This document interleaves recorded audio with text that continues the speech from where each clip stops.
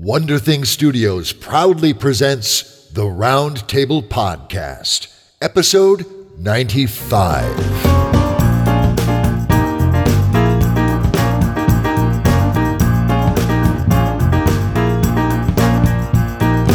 Hello, literary alchemists! I'm Katie Brisky. And I'm Dave Robison. And you've tuned into the Round Table Podcast. On the Round Table Podcast, we invite writers to come onto the show and pitch a story idea to us and our esteemed guest host. And then we dig into it, we turn it upside down, we flip it around, we x-ray it, see it multicolors, we see it in black and white, we see it with every lens we can throw on it. We dive into it, exploring what works and what doesn't, trying to transform the raw idea into literary gold. Bringing out my baritone voice for this. Indeed, nicely done, nicely done. And I think your recent experiences with crossing the border actually influenced some of the metaphors that you were invoking. Oh yeah. The airport I came through on the Canadian side doesn't have the scanner thingy, but there were a lot of lenses, and again, I feel like I barely got here in one piece. Yes, but the important piece did arrive, and that is that wonderful brain and that wonderful heart that we are so grateful to have on. Ma'am, thank you so much. Coming back, great 20 minutes with fabulous conversation, and now a brainstorm. This is heaven. It must be Christmas. I think it was, actually. God bless us, everyone. God bless us, everyone. And God bless our guest host who decided to actually come back after that mayhem of 7 days ago. Dear friends, please welcome back to the big chair here at the round table for a fabulous brainstorm to come, Aaron M. Evans. Aaron, the conversation was fabulous. I am deeply, deeply excited to brainstorm a story with you, especially under all the circumstances that we're dealing with here. Thank you. Thank you so much for making the time to joining us in the froth, ma'am. Yeah, I think it's going to be fun. I think so too. It will be. It'll be something. It's going to be something, and it's going to be magical. I don't know how. It's a mystery, but it always works. That's art. It is. It's art. It's magic. Art can't be stopped. It's yeah. Nor should it be. Nor should it be. Aaron, before we dive into this real quick, holy smokes, book 5 of the Brimstone Angels series just launched a couple of weeks ago. Fabulous. You have said already that you're going to keep writing these things until Watsy says, no, stop. We can't take anymore. What's coming up for you? What's coming up in the world of Aaron M. Evans? Well, like you said, Ashes of the Tyrant just came out, so that's book 5. I'm also working on book 6, which will close off sort of the major arcs of this series. It's called The Devil You Know, so it'll be out next fall. So a little frantic. I had a baby I had a baby just a couple weeks ago, so I'm a little addled. Yeah. And yeah, I've got a couple other short stories and some anthologies coming out. One for Shadow of the Demon Lord, which is a pretty cool RPG game where the world is going to end because of a horrible creature called the Demon Lord, which is very fun. The apocalypse is always fun. Yes. There should be humor in the apocalypse. Absolutely. What about conventions? Any plans to make the rounds? So my convention plans are on hold until my baby Itsy Mr. E is a little bigger, because that's probably prudent. He's got to come with me everywhere. I'm trying to convince my husband that he wants to come and bring the older kid to Gen Con. Oh my God, yes. Yeah, right? Like yeah. I think I could manage with the baby theoretically, but my older son, who I call Tiny Mr. I on the internet, would never ever forgive me for taking his brother and not him. He's been trying to convince me to take him to Gen Con for a couple of years now. Well, and what a fabulous father-son bonding experience, just going through the dealer's room. Holy smokes. Come on, Kevin. You know you got to do this, man. Don't touch that. No, we're not buying that. No, we're not buying that. My kid's crazy about board games, so he would be in heaven. Given his parenting, I'm not surprised. Well, cool. Well, I'll make sure that gets into the liner notes. Katie, what about you, ma'am? What's coming up on your radar? Between let's see, symphonies and audio dramas and novels and short stories and Stone Coast, you've got so much going on. What's coming up? I graduate in January from Stone Coast. Yes. So probably by the time this episode drops, I will have my diploma in hand and I will officially be a master. Ooh, Master Katie. Yes. Yeah. I've got a short story coming out with Daily Science Fiction. I don't know when, but soonish. All right. A few novels in the hopper, and I will find out in March if I've gotten my grant from the Ontario Arts Council to do my one-woman audio drama. Ooh, what's the theme of the audio drama? It's actually kind of cool. So I've taken 5 traditional Canadian folktales and one that I made up that sounds like it's a traditional Canadian folktale, and I smashed them together to create one mostly cohesive, greater narrative. Ooh. So it's a combination storytelling cycle, audio drama. Historical, cultural, history. You see why I went to the Ontario Arts Council with it. I do. Seemed like a good fit. Excellent. So they say if it's your first time and you've left something out or you've done something horribly wrong, they will get in touch with you. And I submitted it several months ago and they've not done that. So I assume everything was okay. We see if we get the monies. That would be fabulous. And when would you find out about that? I find out in March. So if they give us the money, we will start recording in April. Outstanding. Yes. Keep us in the loop on that. That sounds fascinating. And you've got a few stories and novels to keep you busy between now and then. Very cool. And conventions for you, ma'am? Any plans? I may go up to CanCon in October up in Ottawa. Okay. It's to see our new mutual friend, Mahri Bidot. Indeed. But I haven't decided yet. Okay. I'm just finished paying off my MFA. I may need to take a break for a year. Indeed. Let's see. Aaron just had a baby. You just had a degree. I think both of you have earned a brief respite in your various achievements and accomplishments, because both of those are incredible beyond description. Well done, both. So, well, all of that goodness gets into the liner notes, I promise, so that our listeners can stay on top of that and track you as your marvels move out into the world. But for now, here's what I'd like to do. I'd like to take a pause, just a brief pause, and give some podcast airtime to another podcast or an ebook or a Kickstarter, some fabulosity happening out in the podosphere. And when we come back, Katie, Aaron, I would love to brainstorm a story with you. Are you down with that? I am totally down for that. Oh, yeah. Booyah! We are in agreement on this end, friends, so don't you go anywhere. We'll be right back. Once upon a time, there lived a witch named Alba, I'm afraid chiropractic isn't covered for centaurs. who had an apprentice called Magnus, Your neighborhood is full of smug, smart-ass woodland creatures, and they all hate and me. a fairy assistant named Holly. The team that cares! The team that heals! Together! And together, they tended to the king, I will not live with snakes on my head. the queen, How dare you address me like that? and all the people of the little kingdom of Farloria. I want a test for fatsoplasia. Alba, I think I have the plague. The plague, you say? Alba Salix Royal Physician, a fairy tale comedy for the ear from Forgery League. Visit forgeryleague.com. Just fill out this patient information form and Alba will see you in a minute. Welcome back, dear friends, and now we get down to the business at hand, the meat and potatoes and the dessert, all rolled into one, the story brainstorm. And that doesn't happen without a bold and courageous, a creative and courageous guest writer stepping forth bravely and setting the table for our storytelling feast. And dear friends, our guest writer is an audio engineer based in Madison, Wisconsin. And since the age of 12, he has been enamored with music, composing and recording everything from laid-back folk music to the heaviest of heavy metal, and just about everything in between. Now, recently, he was bitten by the audio drama bug and, amidst the throes of his passionate pursuits therein, produced The Fall, an epic tale of angels versus demons, which is currently in the production phase for season 2.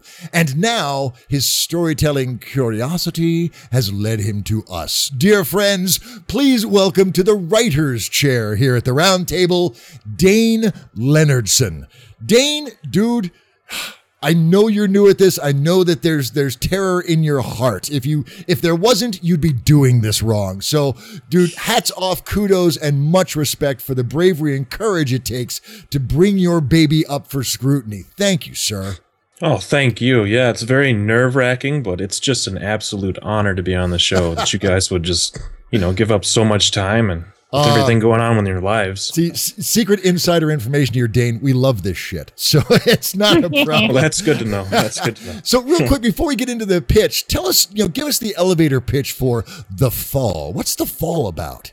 The Fall, I basically, since I was a kid, I've always thought, in the Bible, they mention briefly that Lucifer started out as an angel and God kicked him out. And it's like, wow, isn't that kind of a huge deal? Why wouldn't they have more about it in the Bible? More chapters on that, yeah. They're just like, anyways, let's talk about Adam and Eve. And it's like, no, go back. I want to hear about this amazing epic battle of angels versus demons, And so I took it upon myself. I eventually realized, man, I can make an audio drama. I have the skill set. It never occurred to me. So Just in the past 3 months, I have made an entire season. I mean, it's not a long season or anything, but I made a season, and it's been just an absolutely amazing experience. Outstanding. Well, I've got some background in audio drama too, so I can affirm the awesomeness of creating something that fills listeners' ears and imagination. Do you have a URL, just real quick, you can toss out for people that want to follow up on that? Yes, if you go to SoundCloud, it's actually, if you type in The Fall Audio Drama, so it would be, I believe, soundcloud.com/The Fall Audio Drama. Awesome. Very cool. And I know our listeners, they're geeks and nerds. They'll figure that out. Very cool. Very cool. Well, all right. Guys, don't do that right now. Go ahead and type it in. But don't hit the send button yet, because we got business with Dane here. Dane, you know how this works. We give you 5 to 8 minutes. You give us the title and the genre and the audience of the story. Give us a tagline. Give us any of the themes that you're trying to explore in your story. To introduce us to the world, to the characters. Give us some basic story tent poles, and we will be off to the races, man. I'm done talking. I'm getting out of the way. The mic is all yours. Thank you very much. All right, so this story is not polished per se, but it is definitely a great starting point, I believe. So let's start off with the title and the genre. It's a post-apocalyptic thriller called Surface, and the hook line is a young engineer leaves behind everything he has known and must battle his uncertainty in a dangerous new world, his past chasing grievously behind him. The theme of this story is the path to finding one's purpose, despite the discouragement encountered along the way. Now, as far as the world goes, the story takes place in a post-apocalyptic Montana near the year 3000. Nuclear holocaust has mutated the Earth and its creatures. The last remaining humans live in an underwater facility deep in the mountain reservoir. Technological advance has been the main focus of the underwater community for hundreds of years, resulting in a society of innovative yet calloused individuals. Massive underground machinery makes life possible for these people, and no one has been to the surface in approximately 300 years. The community is composed of a few thousand people, all of which are tested as children and assigned functions within the facility. There is a monarch who determines all rules and guidelines for those who reside there, and failure to obey will result in banishment. The body of water in which the facility resides is Fort Peck Lake, Montana, a reservoir along the Rocky Mountain foothills. Which brings me to the characters. The main protagonist is Kai McKinley, who is a cocky yet conflicted engineer and is considered the most talented at his craft. Kai excelled at a very young age and even helped experienced engineers with many projects before the age of 10. He was fast-tracked through the engineering program and became the youngest chief engineer in the history of the facility. Kai is conflicted with the feeling of constraint and struggles with following orders. His boredom and wanderlust leaves him feeling confused and often leads him into trouble. This is tolerated due to his superior intellect and natural ability. Kai has developed a strong relationship with his assistant chief engineer and secondary protagonist, Cora Parker. Cora is the only person that can keep up with Kai's incredible level of intellect. She is deeply in love with Kai, although she has never revealed this to him. Cora is highly trained in both the use and construction of advanced weaponry, and she leads the team in charge of weapons development. She has personally developed a series of weapons based on the power of sound waves. She considers them to be her crowning achievement. Cora is extremely sarcastic and tends to rub those who don't understand her the wrong way. She uses her sarcasm to avoid conflict and conversations of a serious nature. She also uses it to keep Kai's ego in check. Cora has difficulty trusting people due to the complex relationship she has with her father, Atticus Parker, who is the main antagonist. Atticus Parker is the monarch of the underwater facility. He didn't earn his position, he was born into it. His family headed and designed the creation of the facility, and command of the structure has been handed down through their bloodline ever since. Atticus is vastly charismatic and rarely has to face an opposing opinion, except for that of his daughter. He tends to micromanage to an extreme, but does so in a way that makes it seem like he deeply cares for the individuals under his command. When it comes down to it, Atticus is a maniac, and would much rather retain control of his subordinates than give them an opportunity for a better life. He is extremely controlling and manipulative, and although he does care deeply for his daughter, retaining power is his only goal. Atticus once had a wife, but banished her when she started questioning the system of leadership that was in place. This drove a wedge between he and his daughter, and is the cause for Cora's intense mistrust. Which brings me to the story. After hundreds of years living isolated deep beneath the reservoir's surface, the underwater facility's oxygen level has begun to drop. Atticus is forced to send a small team of engineers to the surface to repair the oxygen filtration system. He sends Kai and his team to the surface with explicit orders to fix the machinery and return immediately to the facility. Kai reaches the surface, only to be overwhelmed by beauty. His first breath of chilly mountain air makes him realize just how much he's been missing. He and his team fix the filtration system and return to the facility. Kai immediately meets with Atticus and requests permission to return to the surface. Atticus refuses and orders that Kai be kept in a holding cell. Cora, infuriated with her father, breaks Kai out of his cell, and they both escape to the Earth's surface. Once they arrive, they face the cruel reality of survival without shelter, in the shadow of many predators waiting in the distance.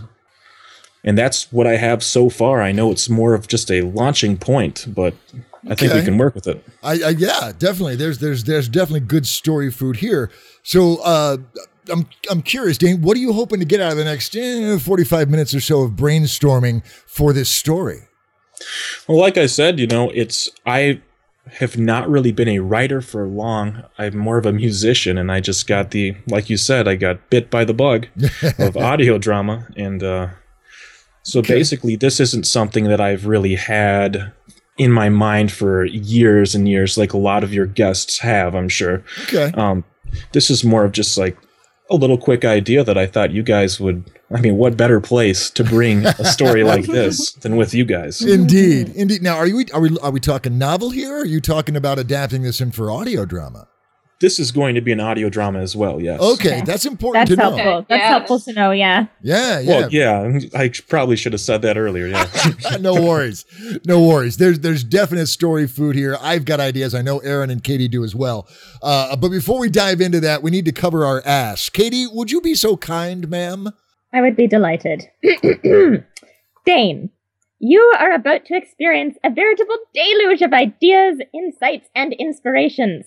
It's important you realize that everything said from this point forward by Dave, by myself, by Aaron, might be brilliant, and or it might be complete and utter bullshit. So this is your story, and you decide what to use and what to cast aside. Cool? It's fine by me. Awesome. Excellent. Yes. Then, Dave, I think we are covered. We can proceed. I think you're right. we are completely unaccountable for anything that happens after this point. Well done. All right, let's dive into this. And we always start off with a quick once around the table to give just some quick first impressions and define some of the talking points for later on in the brainstorm. Ask some questions for clarification. We always start with our guest host. So, Aaron, if you would be so kind, start us off. What are your first impressions of Dane's story pitch and idea, and what questions do you have to clarify some things? So I definitely think this does feel like a launching off point. There's some I'm really curious. I feel like what the conflict is, and especially if you're thinking about it as an audio drama, sort of we were talking last time about different kind of arcs that move through. So I assume it's going to be it'll fill out similarly, where you have sort of episodic arcs and larger arcs. And so thinking about how those will fit into each other, I'm sort of curious about how the apocalypse went down and sort of what the vestiges of that are. And I have a lot of questions I want to ask about the culture and the structure and things like of the city and things like that. Let's dive into that then. We try to keep this quick, but I think you're right, Aaron. I think understanding that culture and understanding that apocalypse, if Dane has anything for us, I'd like to hear it. If not, we can put a pin in it and start brainstorming it later. Dane, what have you got on the apocalypse? What do you have on the culture in this subterranean or underwater facility? I'm thinking that it would definitely be from nuclear warfare. And the reason why they chose Montana is because there's not many people, and therefore there's going to be less fallout being way up in the mountains and all that. And as far as the culture goes, they're going to be extremely technologically advanced, almost to the point of sci-fi, space sci-fi, and I think they're really like emotionless. They base everything off of hardcore facts and science and research, and they've lost their touch with art and feelings. Almost like, I'm not sure if anybody has seen, even the book Fahrenheit 451, where it's like art is almost shunned. And it's going to be that sort of a feeling where this guy is going up to the surface and he's seeing all this beauty and he's overwhelmed by it. And they're like trying to cage that emotion. They're like, you should not be feeling this, sort of thing. All right. That gives us, Aaron, does that give you a foundation to build on or some alternative ideas to explore?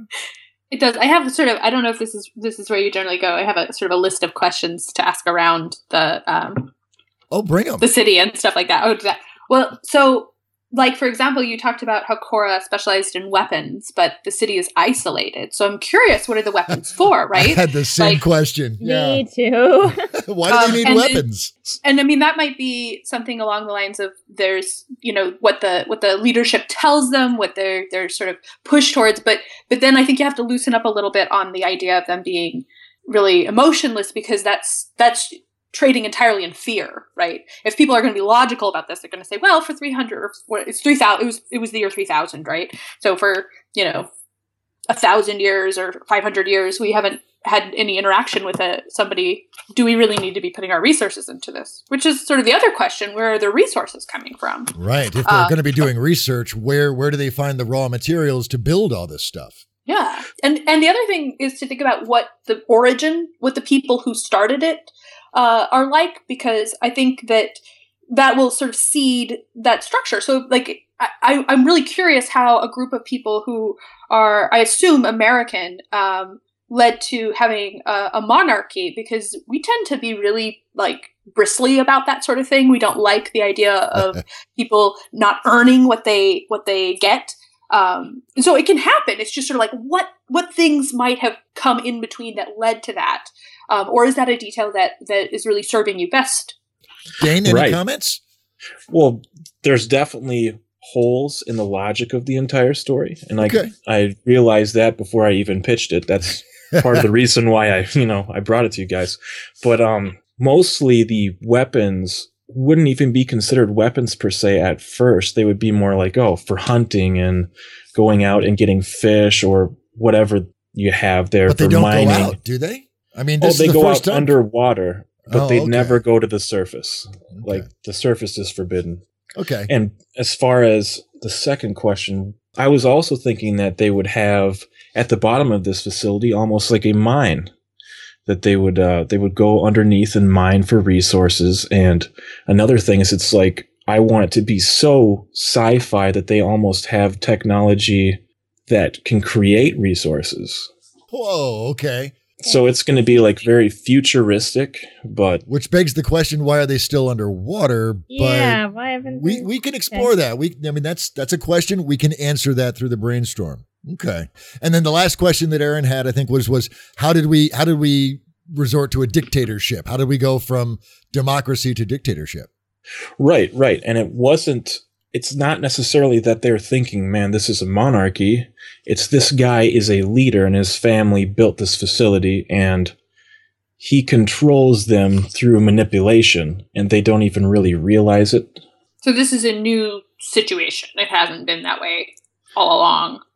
No, it was naturally, it's sort of run like a company where there's a CEO. Like, I want it to be sort of like this was a research facility beforehand, and now the CEO is kind of the leader of this community now. Okay. We can play with that. Any other questions, Aaron? Oh, no, I'm good for now. Okay. Katie, what about you? First impressions and any questions for Dane? Yeah, I like the character relationships that you've developed so far. I think there's ample ground for interpersonal conflict, which I quite like, alongside Aaron. Okay, I just want to make sure that I've got the timeline right in my head. So it is currently the year 3000, but they haven't ventured to the outside world in 300 years. Right.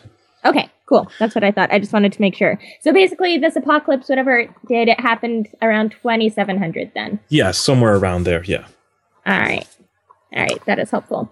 So something that kind of struck me is, what have they been told about the outside world? Because 300 years in, we are several generations past the last people who actually saw it. So this is actually a two-part question. What have they been told is going on out there? Like, do they think it's some horrible, desolate wasteland full of scary mutants? Are there myths about the time before? I'm just thinking as they're going up to the surface, like, what kind of headspace would Kai be in about that? And let me piggyback one more question onto that. If they've got this incredible high tech and this happened at 2700, why don't they have drones going out there telling them exactly what's going on outside? Or do they have drones going up there telling them exactly what's going on? And then we're getting into a bit more maybe than I wanted. But yeah, that's... Yes. What do they know about the top side, Dane? Well, I think that would be an awesome idea to have drones going up to the top. And that's one of the reasons I'm here. I eat up these ideas. That would be amazing. And as far as them staying away from the surface, I'm not sure if you guys are familiar with the storyline of the video game series called Fallout. But they live in a vault, and it's the same thing. There was a nuclear holocaust that happened. And there's a guy named the Overseer who kind of controls this community, and they are scared for their lives to leave the vault, is what it's called. And that's kind of the direction I'm going with it. They have the ability to get out of there, but everybody is too scared for their own lives to go to the surface because they think it's just a wasteland of death. We can play with that. We can. Totally. And in terms of kind of the resources, so you'd said very briefly it was a research facility before? So, yes.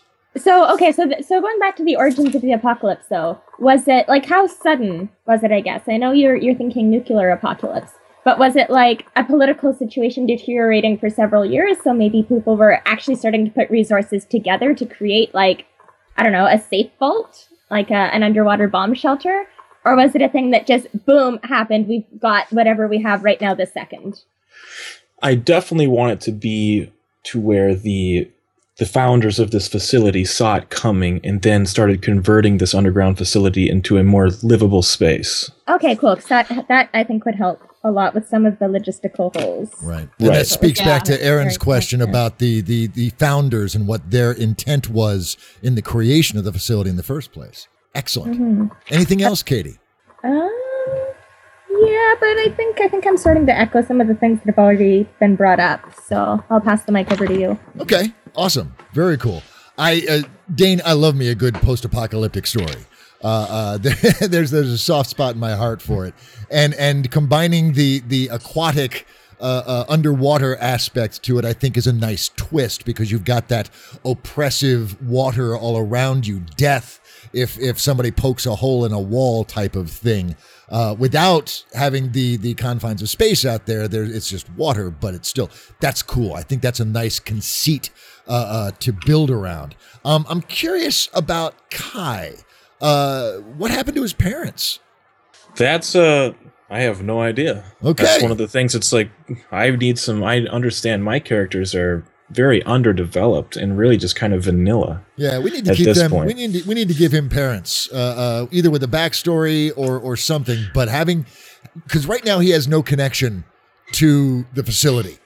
Right. There's literally, when he goes upstairs, when you describe it, he smells the air. This is awesome. My first question is, why the hell does he not just keep going? Why does he go back? He has nothing to hold him there. So we need to tie Kai. Yes, that's what we need to do. Tie Kai, yes. We need to tie Kai intimately somehow to this facility and make him care about it, to temper his cocky swagger with something a little more, something that he cares about, something that's important to him that can only be found here. Otherwise, he's gone. He's out of here. Right. So there was that. Why haven't they gone up in 300 years? I mean, so what, the oxygen level drops? That sounds like a MacGuffin. Was that just something to get people out of the building, or is there some sort of plot tie-in for that oxygen level dropping that is relevant in some way? Well, I was going to have it to where there's a oxygen filtration system that's on the surface that they set up in such a way that it didn't need to be maintained.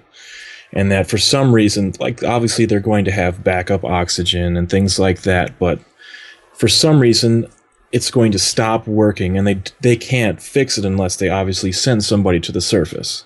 Okay. Or bringing up your idea with the drones, what if they send a team up to the surface to recover one of their drones? Something like that. I'm not sure. Okay. All right. I'm going to advocate for something a little more critical. And maybe the oxygen thing was just a cover story. Maybe there's something Atticus wants up there, and he's sending, guinea pigs up there to the slaughter.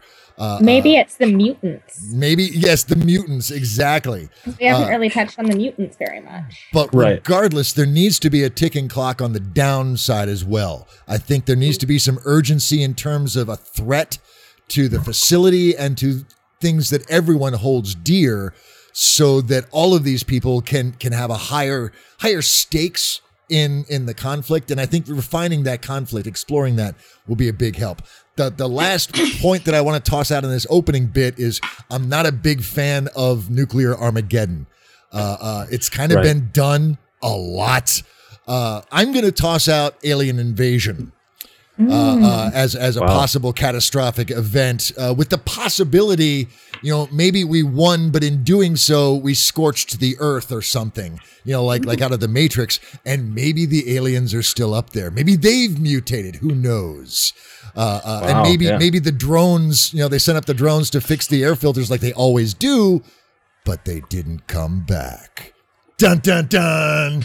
Ooh. Yeah. Anyway. I mean, possibilities are endless. That's my starting point. Okay, so initial thoughts out of the way. Aaron, where do you want to start? Where do you want to dig in? Character, culture. What's your starting point for this?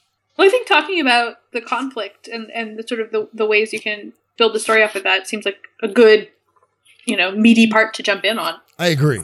Let's talk about Atticus. Right now, for me, kind of a cardboard villain.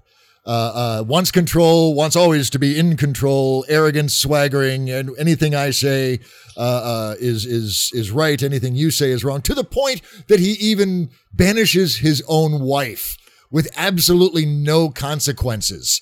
Oh, you know what I would love to see? Please. If that's the setup, but it turns out the wife is like the villain. Like she's been banished and there's a good reason. That'd be amazing. Yeah. Right? Because I'll tell you, I love a villain who's on the surface, you're like, that person is terrible, but you get to know them a little bit and you can kind of understand why they do what they do. Even if you wouldn't do it yourself, you can put yourself in their shoes. And actually, it's even better if you're like you're kind of going along with it. You're like, yeah. Oh my God, I just agreed to genocide. Right? Like, almost like the movie, The Watchmen. At the end, you're thinking, this guy had a pretty good reason for killing millions of people. And then you're like, wow, did I just agree to that? Exactly. There's the grace of God go by, right? Yeah. So basically what you're saying then, Aaron, is that Atticus banished his wife because he couldn't kill her.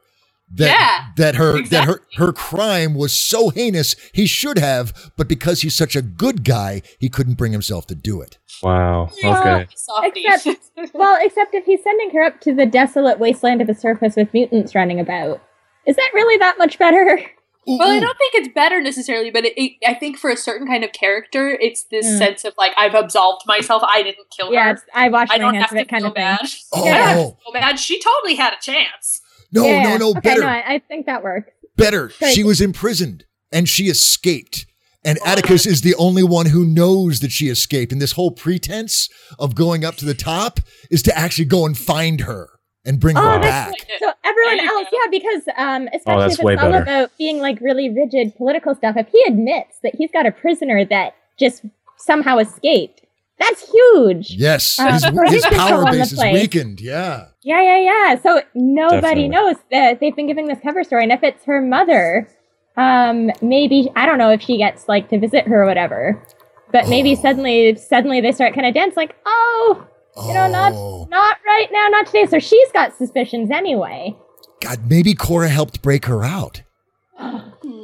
Maybe that would be a great like mid-book twist.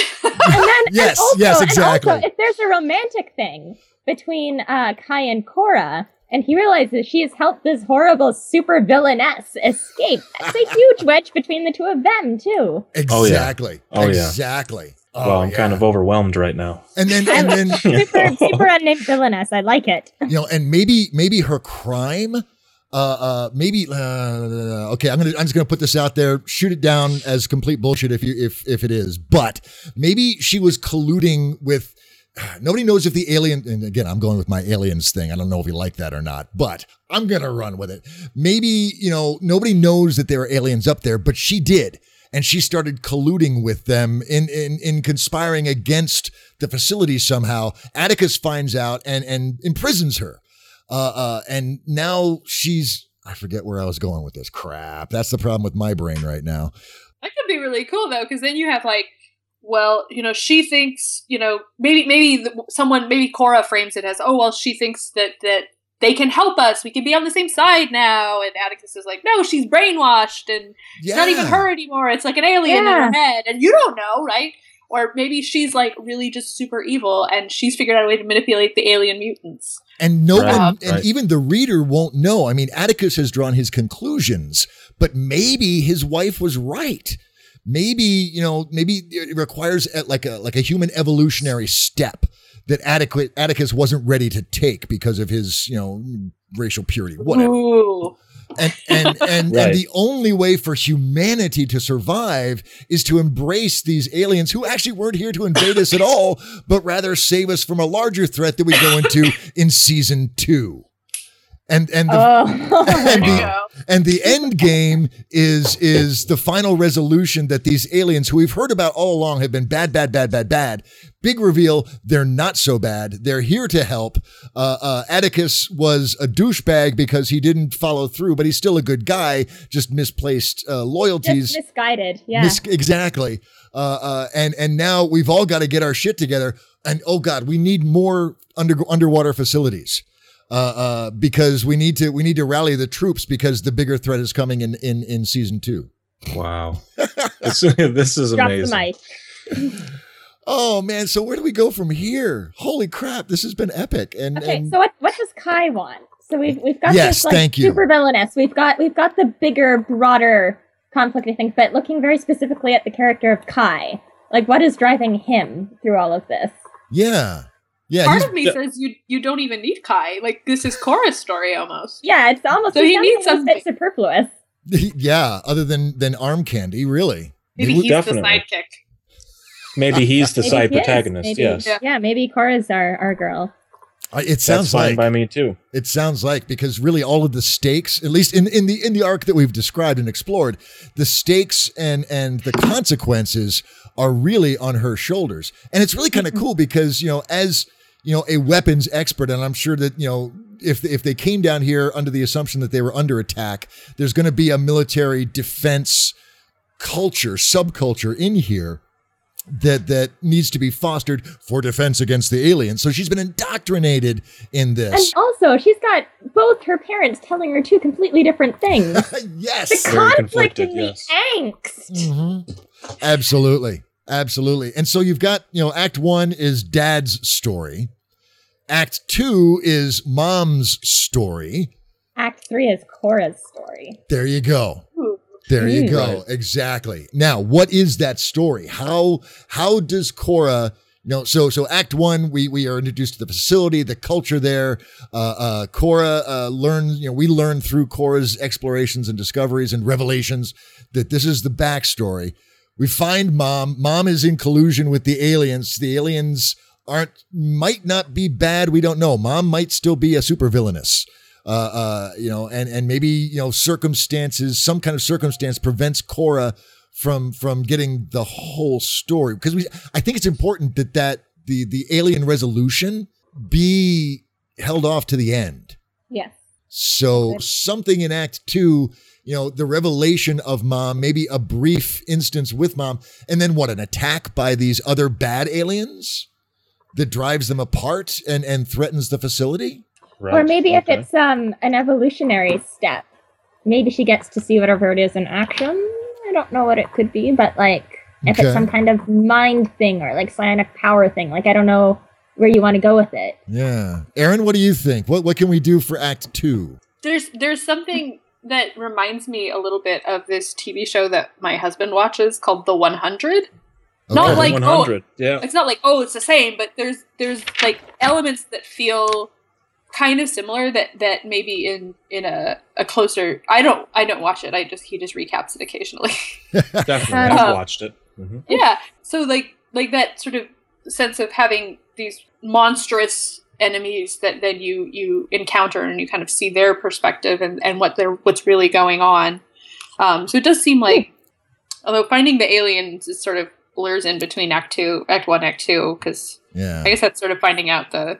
Well, what if we weave in a little helix into this? What if part of the alien invasion was a kind of genetic mutation that the humans narrowly avoided for the most part, but some of them, there's this constant screening process that goes on down in the facility, and if you manifest this thing, this gene, this next step, and you can't tell except in offspring.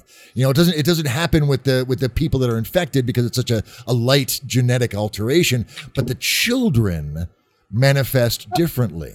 It sounds like one of those genetic diseases where it's only one in I don't know how many thousand, but if both parents have the specific gene or the specific deletion or whatever, then that gets passed on. So it's genetic testing, really. Yeah. And then maybe Kai is a doctor. Maybe he's not an engineer. Maybe he's a genetic engineer. And that would then give him a reason for having a stake in what's happening, because if the alien engagement, if the playing field where this alien conflict is taking place is in the human genome, then having somebody articulate in that would be good to have, at least to explain what the fuck's going on. Right. Okay.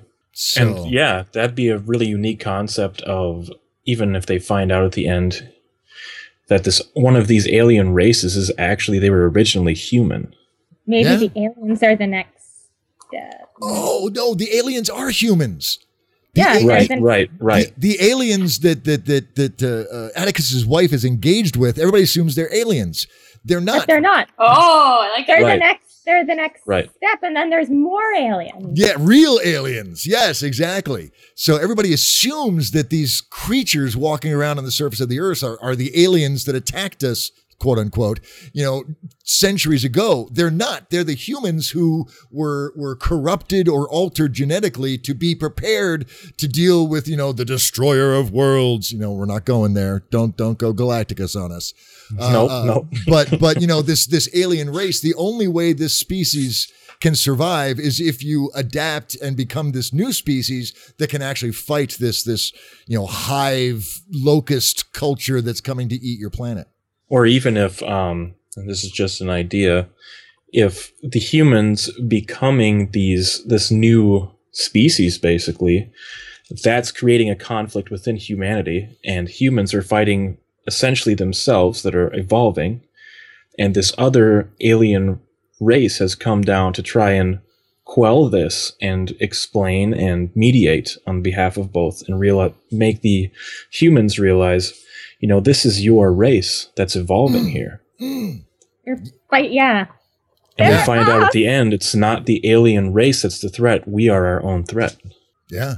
Or our own salvation. Right. And here's my thought on it. I'm thinking, so let's go into Act 3. Let's say in Act 3, the first wave of these bad guy aliens come in, and the mutations aren't enough to hold them off. That somehow we need to find some way for and there's something about the humans that are in the world that I'm kind of reaching here. What I'm looking for is the alien solution is not the final solution. We need to find some way to allow the humans to continue as they go, or find some sort of alteration that Kai or that Cora can broker and that Kai can facilitate, to find this third option. Maybe there's some kind of viruses that can actually alter your genetics and can what if, because you want to go super sci-fi with this, right? What if there was some kind of virus or thing that could actually alter your genetic code? So they're scrambling to try and get it. And maybe it's not. Maybe it doesn't even necessarily have to be something totally new. It's just that the aliens showed up and they did this, and it's only this little slice of humanity that took this on, and they've had 1,000 years to adapt to it, and now here's this other group, and they're going to be completely boned when those aliens show up because they didn't take that mutation. It's almost like it's almost like the mutants, if you will. They've got the vaccine, no one else has it. Yeah, exactly. Anyway. So we could use them, though. They've got it, though. They've got the genetic material. So if you had interaction with them, you might be able to use some of their biological, properties to create some kind of cure. Voodoo. Voodoo, yes. Handwavium. Yes, handwavium. Absolutely. Handwavium.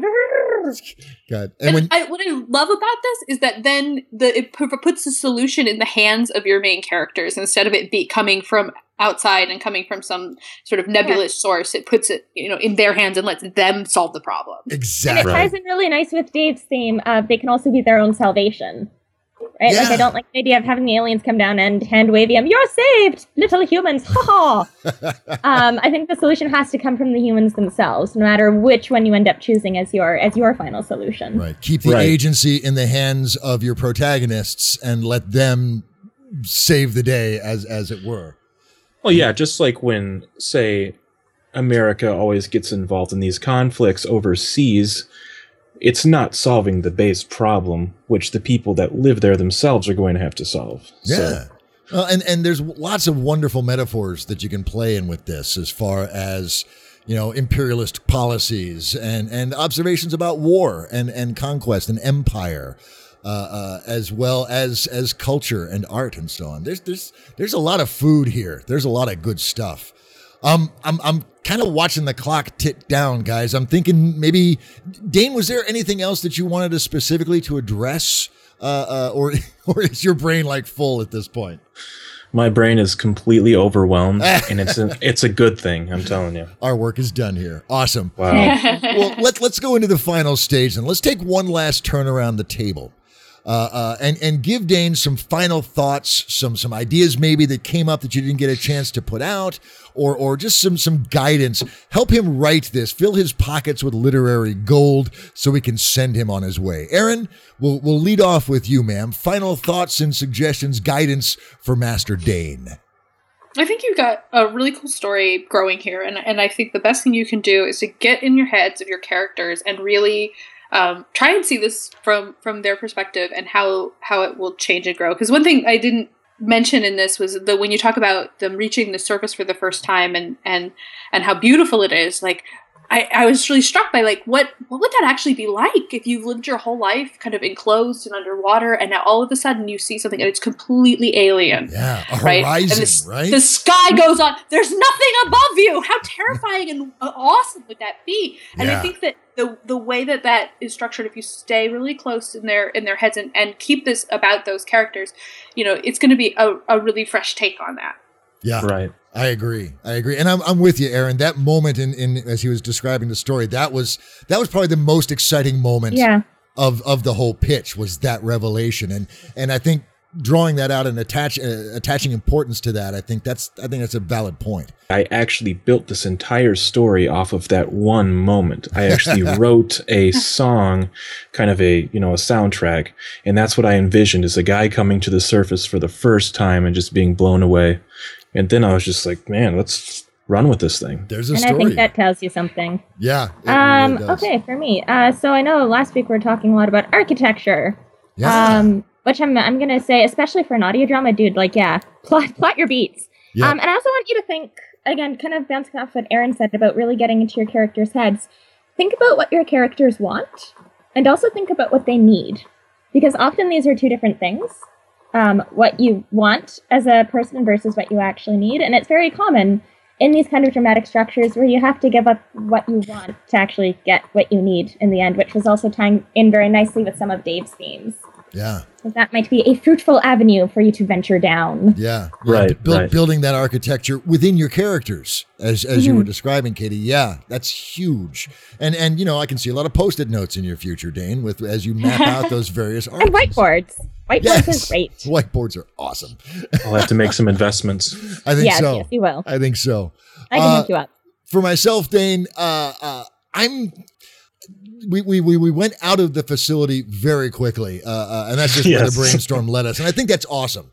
But something in our initial discussion kind of stuck in my head, and I'm just going to put it out here for my final thoughts, just as something to chew on as a possibility. The stratas of culture within a facility like this could be much broader than were initially explored. Between, if it's a genetic situation, then there's going to be an elitist class of physicians and doctors and so on. There's going to be the defensive core that is going to be, someday the aliens are going to come down and get us and we need to be ready. And then you're going to have the miners and the resource acquisition people. You're going to have the food people. You're going to have the air people. You're going to have a multifaceted community. And I think, and even though so much of the story takes place out there, Act 1, I think, can really take place within the facility and articulating the diversity of the human experience, looking beyond Atticus's charismatic control issues. Maybe banishing his wife created a revolution. Maybe there was a schism that was created, and there are people who are scheming against Atticus because he did that, even though it was probably the best thing to be done. So not allowing everything's fine, everybody's going to get along for 300 years in a tin can. No. And having one guy hold that together, no, doesn't fly. Have a diverse culture under there. Explore the facets of the human condition through that facility, so when you do go up to the aliens, there's a template of comparison. Does that make sense? Oh, that makes complete sense. And even we could expand that to where the reason why they have to leave maybe is because a revolution starts and it makes the facility basically unlivable. Untenable, like everybody has to escape. Yeah. Or having that be a catalyst is a good point. Having it grounded in the central characters is even better. Yeah. Awesome. Just so much to do.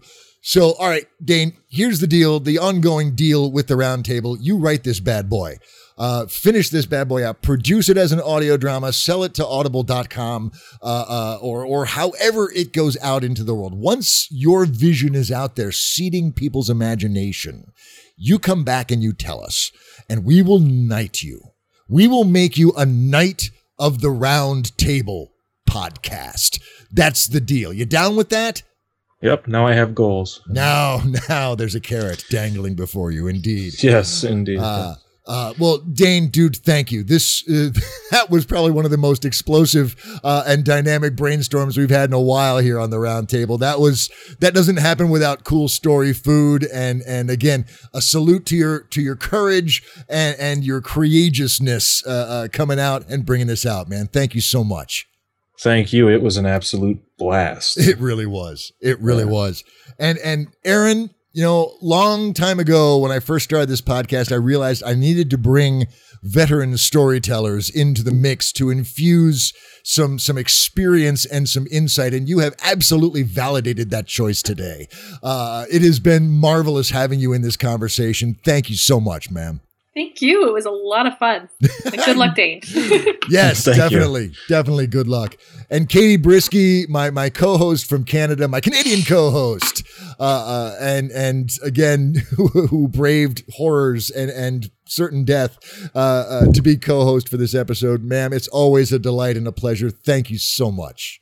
Oh, always a pleasure to be here. And yes, good luck, Dane. I want to hear how this one turns out. Yeah, you and me both. And when you're ready to cast it with voice actors. Oh, I know a girl. You know a girl. I know a guy. We've got half of your cast right there. It's not me, but yeah, I'll hook you up. Definitely. Sounds good. Definitely. And as long as we're doling out gratitude, dear friends, I will say thank you to you for hitting that play button. Without you, we're four people on a Skype line having an explosive, awesome brainstorm, which is great fun in and of itself. But the whole reason we share these brainstorms with you is so that you can catch that creative spark and become en fuego with this same dynamic, creative collaboration. If you're feeling the love, if you're on fire and you're going, God, this is awesome, we will always welcome any sort of effort on your part to help share the Round Table with folks. Spread the word, share a Facebook post, a tweet, or a review up on iTunes. And as always, many thanks to those who have done so already. It's so appreciated. Wow. I'm spent. I'm exhausted. But in 7 days, like a phoenix from the ashes, it starts all over again. Another guest host pouring wisdom into our ears. Another courageous guest writer coming to set the story table with a feast of a brainstorm. More roundtable goodness to be had by all. But it's 7 days. I know, it's a long damn time. Katie, what can they do between now and 7 days from now to make that time just whiz by? The same thing we do every week, Dave.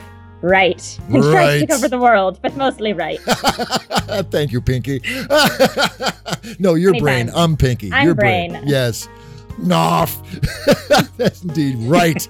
Put your words out in the world. That's the only place where change happens. So write them down, share them, and put them out there. And I will tell you, as I always do, dear friends, you find what you're looking for. So look for that top shelf Blue Label goodness. Look for that lost present at the back of the Christmas tree. Look for the wow. And if you look for it, I promise you will find it. We'll see you in just 7 days. Until then, you guys stay cool, stay frothy, and stay awesome. And we will talk to you soon. Bye-bye.